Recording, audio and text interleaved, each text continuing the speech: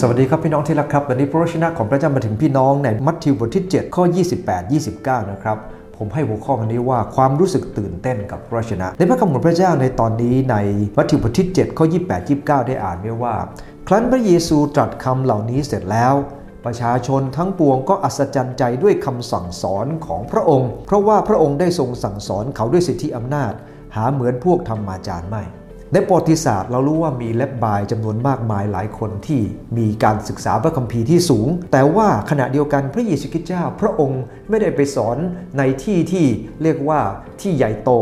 แต่พระองค์ทรงสอนให้กับคนจำนวนมากมายที่พร้อมจะฟังพระองค์ปฏิกิริยาต่อคำสอนของพวกเขาแสดงให้เห็นว่าเลบบายกับพระเยซูสอนแตกต่างกันเราได้ข้อคิดเกี่ยวกับความรู้สึกตื่นเต้นกับพระวจนะของพระเจ้าของคนที่ฟังคำของพระองค์อย่างไรอันที่หนึ่งครับหลายคนตื่นเต้นในช่วงแรกสังเกตในพระคัมภีร์ตรงนี้เขารู้สึกอัศจรรย์ใจด้วยคำสอนของพระองค์เพราะอะไรครับเพราะถ้าเราอ่านในพระคัมภีร์ในมาระโกบทที่1ข้อ22กับข้อ27เราจะรู้ว่าหลายคนอัศจรรย์ใจเพราะว่าพระเยซูสอนด้วยสิทธิอำนาจสิทธิอำนาจหมายถึงอะไรหมายถึงสิ่งที่พระองค์ทรงสอนนั้นล้วนแต่เป็นเรื่องที่เป็นจริงและนำมาใช้ได้อีกประการหนึ่งพระเยซูคริสต์เจ้าพระองค์ทรงสั่งสอนและมีการขับผีมีการรักษาโรคจนในมาระโกบทที่1ข้อ27ได้กล่าวว่า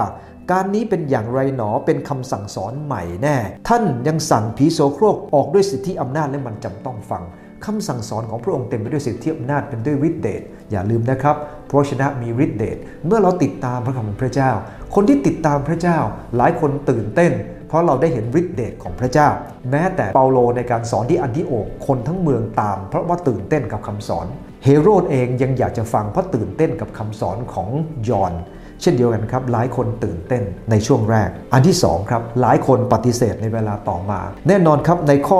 นพระคัมภีร์ตอนนี้พระองค์ทรงสั่งสอนด้วยสิทธิอำนาจแต่ขณะเดียวกันมีหลายคนพอฟังคำสอนแล้วอย่าไปวางใจมากนะครับคนที่ตื่นเต้นในช่วงแรกอาจจะไม่ได้ตื่นเต้นนานก็ได้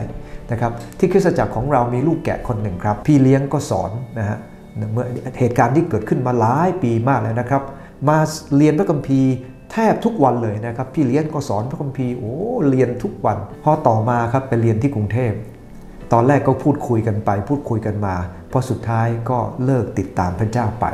เราต้องยอมรับนะครับว่าหลายคนตื่นเต้นในช่วงแรก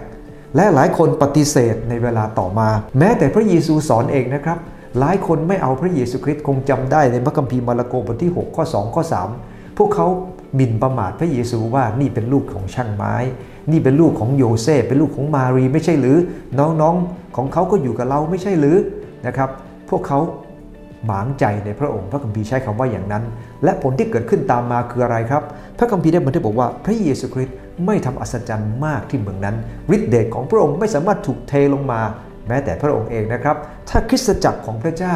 ไม่ได้ให้เกียรติต่อพระวจนะของพระองค์เจ้าอย่างแท้จริงพระเจ้าก็จะไม่ทำอัศจรรย์ท่ามกลางคริสตจักรของพระองค์นั่นคือประการที่2ครับหลายคนตื่นเต้นช่วงแรกหลายคนปฏิเสธในเวลาต่อมาแต่ขณะเดียวกันหลายคนเกิดผลมากมายแล้วขอบคุณพระเจ้าครับคนที่ฟังด้วยสิทธิอำนาจของพระเยซูคริสต์เจ้ามีหลายคนที่เกิดผลอย่างน้อยครับมีนิโคเดมัสคนหนึ่งที่เกิดผลเมื่อเขาฟังคำของพระเยซูคริสต์เราเห็นนายร้อยนะฮะซึ่งเป็นชาวต่างชาติก็เกิดผลซึ่งเดี๋ยวจะพูดในมัทธิวบทที่8ต่อไปในวันต่อไปนะครับเราจะสังเกตว่ามีอีกหลายคนที่ฟังคำพระเจ้าและเกิดผลเนื่องจากพระวจนะของพระเจ้านั้นลงลาก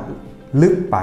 ดังที่เราได้เรียนกันในเมื่อวานนี้แล้วว่าพระวจนะของพระเจ้านั้นจะต้องวางรากบนพระศิลาและเมื่อวางรากบนพระศิลาแล้ว